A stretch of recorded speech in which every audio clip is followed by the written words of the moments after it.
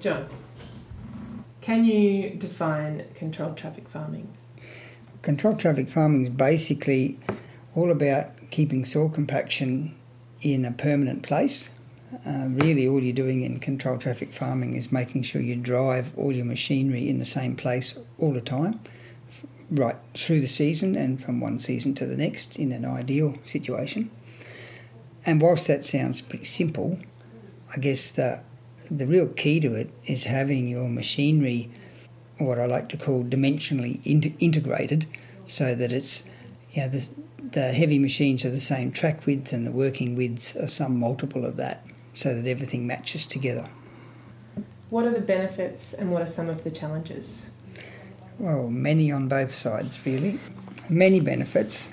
Soil compaction is a major issue in farming, particularly with modern machinery and large machinery, heavy machinery. So that has a lot of negative impacts on things like water storage, crop growth, infiltration of water, erosion. The list goes on as to what the negatives are. And so with controlled traffic farming, the idea is to isolate that compaction away from where you grow the crop. And, well, I'll split it into two zones. And that's the benefits that arise from isolating compaction away from where the crop grows and concentrating compaction where the machinery runs.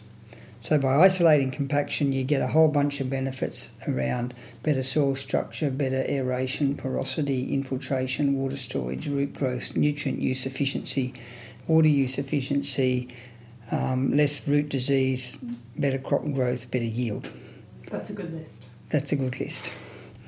And then on the compaction side, by isolating the compaction into wheel tracks, we get less rolling resistance on tyres, so less energy put into machinery moving, lower draft for tillage implements in the area that's not compacted, so once again less energy.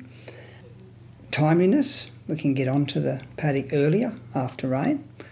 And all of that, I guess, adds up to what we see in many situations is smaller machinery, less machinery, faster working, and so the input costs to doing cultivation or whatever the operation is are reduced.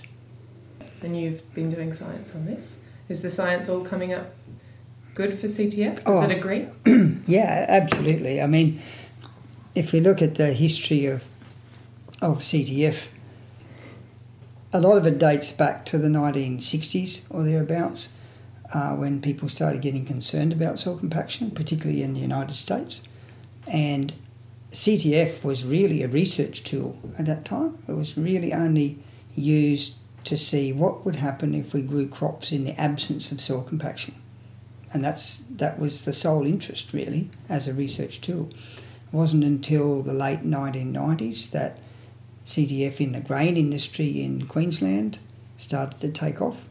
And certainly all of the commercial experience, which is overwhelmingly in the grain industry, I have to say, not exclusively, but certainly overwhelmingly in the grain industry, all of the commercial experience agrees entirely with the science, and even more so, to be honest, because oftentimes in a scientific research, you tend to focus on a particular thing. It might be soil compaction, or it might be yield, or might be soil biology, or whatever it is.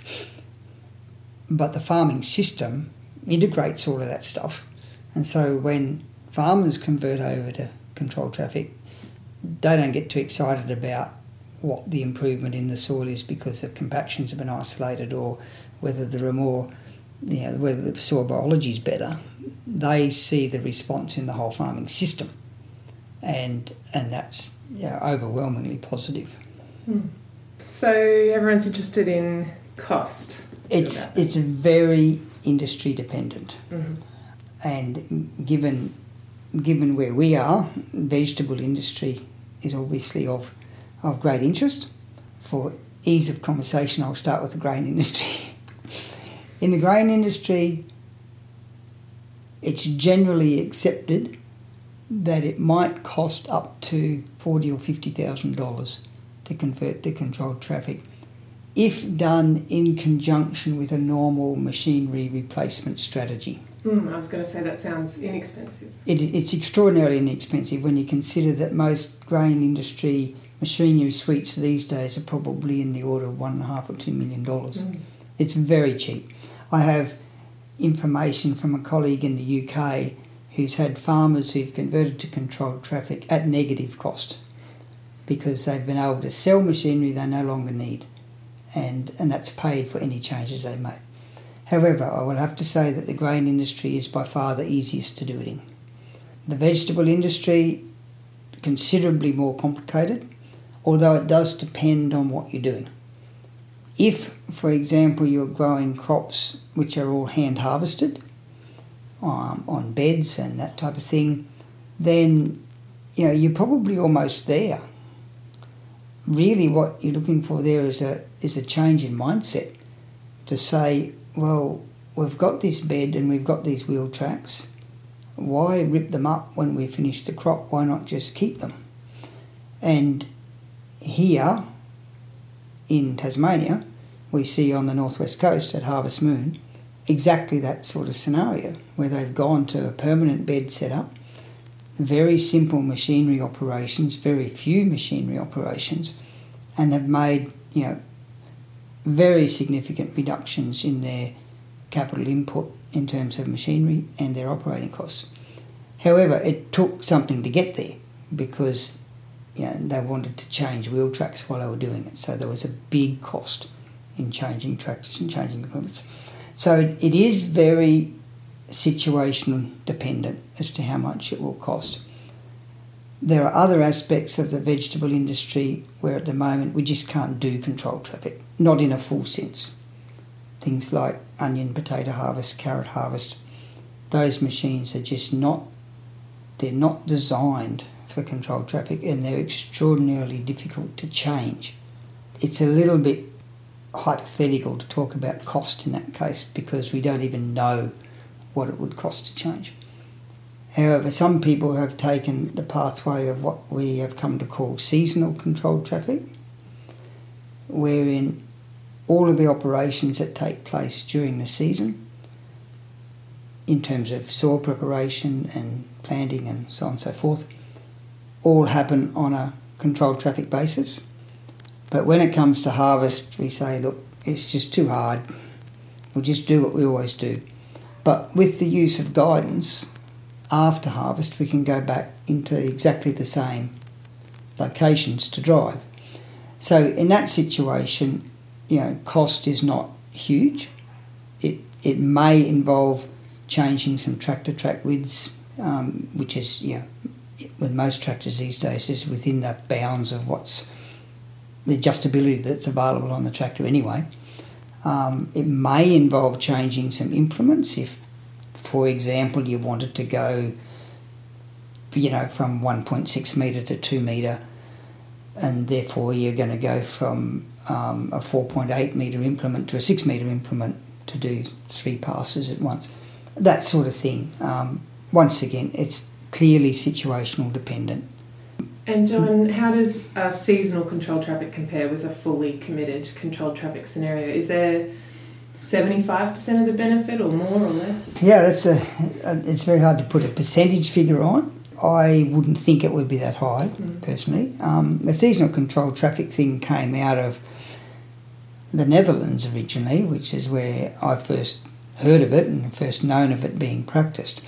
And certainly in some work that was done there showed some yield improvements in some crops and some nutrient use efficiency improvements, but they tend to be slower gains because you're going in each year with the harvester, which is generally the heaviest machinery in the operation, causes the most soil damage, and then you're sort of trying to go back in and remediate that with fairly conventional tillage operations and all this. But, the people who've done it say that they can see the benefits, but I'm not sure that anybody's gone too far at putting dollars and cents on it. And should every vegetable producer be considering controlled traffic? Having a look at it, do you think it's appropriate in most or all vegetable growing systems? I mean, controlled traffic is very much about sustaining our resource, the soil resource. There's a multitude of benefits I mentioned before that flow on from it, but fundamentally it comes down to managing that soil compaction and looking after the soil to grow better crops. So should every grower be doing it? Absolutely yes. Is it an economic proposition for every grower? Probably, and I would say almost definitely not, particularly in the vegetable industry and particularly at the current stage of technology development. If it was grain industry, I would probably say yes, go for it. Why not? You know, it's been proven to work. The means of getting there are well proven.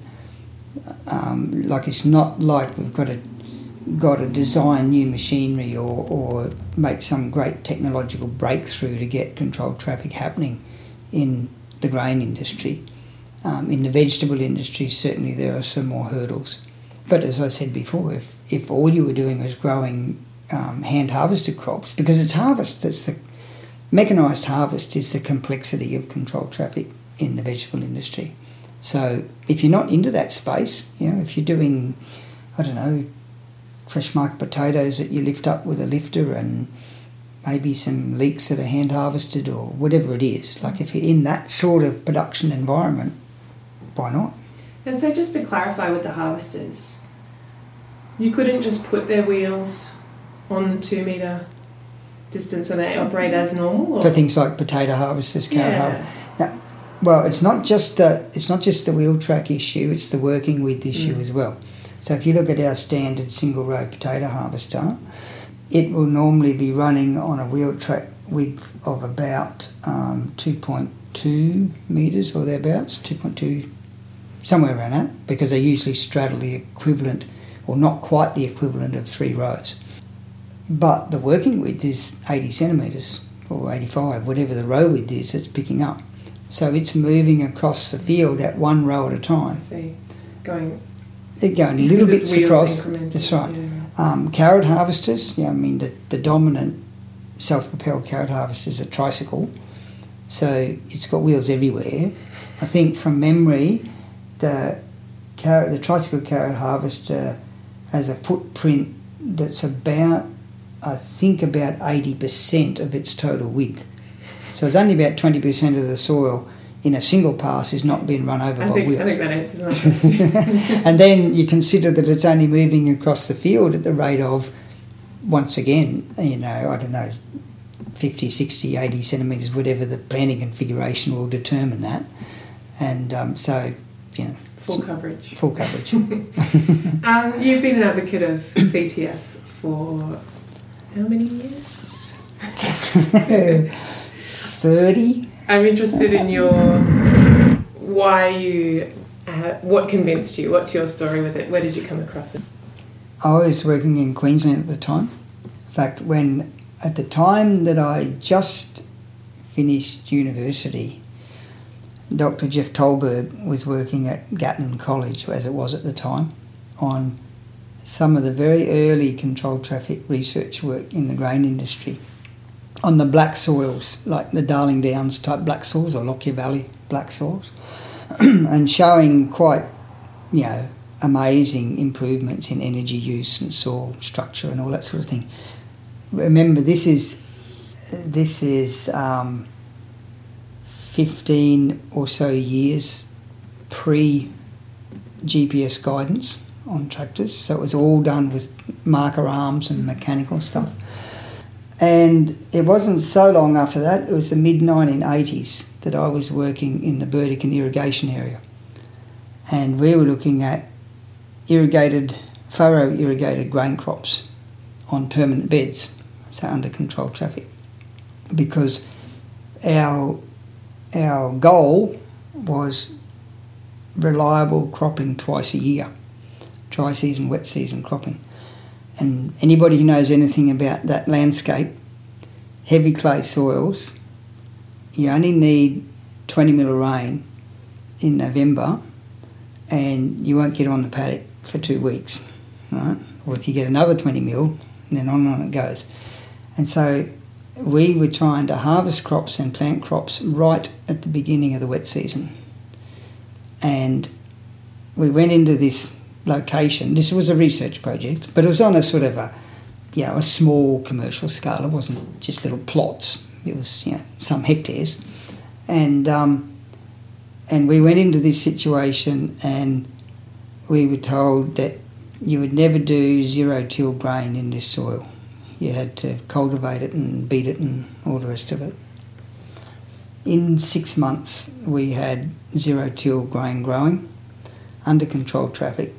And in a period of 5 seasons, we got 5 crops off our controlled traffic, whereas we got 3 crops off our conventional system, because twice it just got flooded out with, we just couldn't get on the land.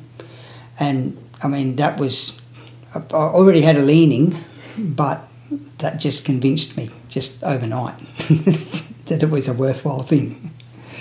Sounds pretty compelling. And when I came to Tasmania in 1991, and it was my first introduction to the vegetable industry, and I looked at what went on in carrot harvest and potato harvest and everything, I thought, if ever there was an industry that needs controlled traffic, this is it. But I totally recognise the challenges of getting there. Yeah, sure. Tell me, Harvest Moon doesn't do controlled traffic on their sloping paddocks. Mm-hmm. Is it impossible to do controlled traffic on sloping paddocks, or more challenging than it's worth? It's definitely more challenging. There are probably a few reasons around this. Definitely, to hark back to the grain industry experience, controlled traffic definitely exists on sloping paddocks, but we need to keep in mind that sloping paddocks in the grain industry in the likes of central Queensland or Darling Downs, whatever, are not, it's a different definition of slope compared to what we talk about in northwest Tasmania. The general slopes, we often, we're probably not usually in those situations talking much over perhaps 7% or something like that. So slopes definitely create problems or challenges, to be more positive about it. The slopes we have here are complex in that, you don't tend to get just a nice uniform slope down the side of a hill where from one side of the paddock, from top to bottom, it's all the one slope. We tend to have quite convoluted landscapes, so lots of inflection points in the landscape, whether the slope might be going from up to down or in the bottom of a hollow or over the top of a brow. So all of those things create issues, because there are a couple of things in dealing with slopes that we need to be very careful of. One is in the layout. We need to maintain positive drainage down the slope.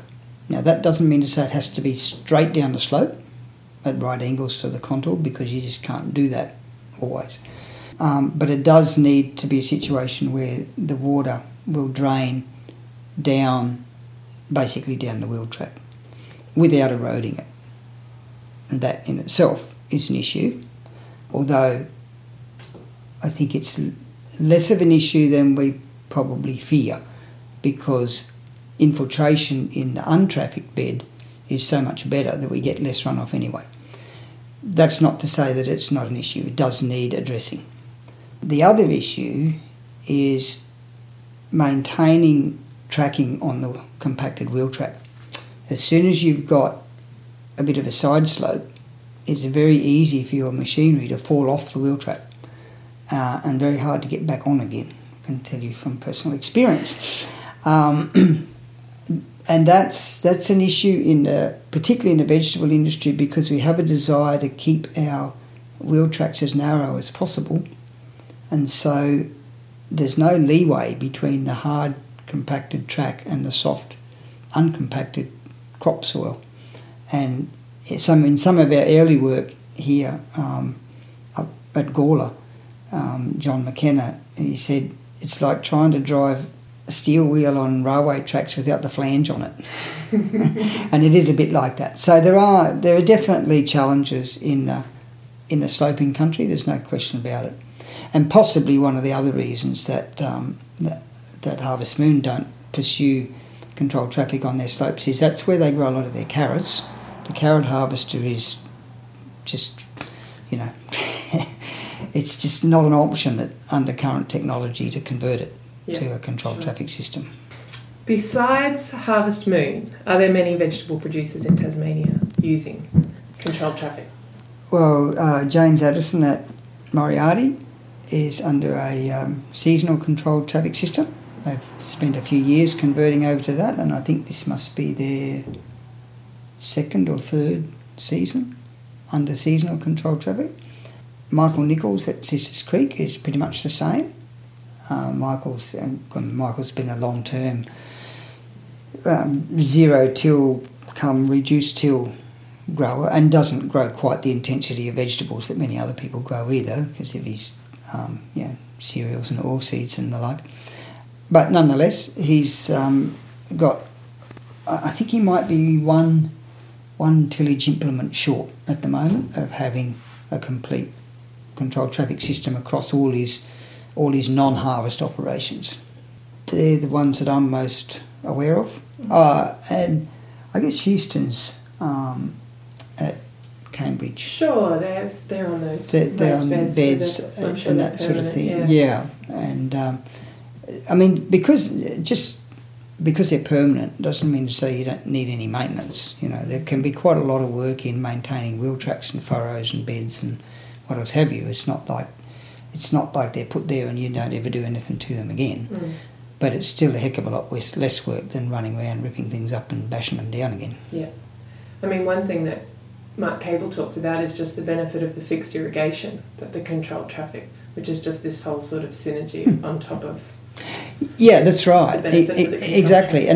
and that's sometimes it gets a little hard to draw out the distinct benefits of controlled traffic because it's an element in the system, and the system, there are synergies in the system that provide benefits.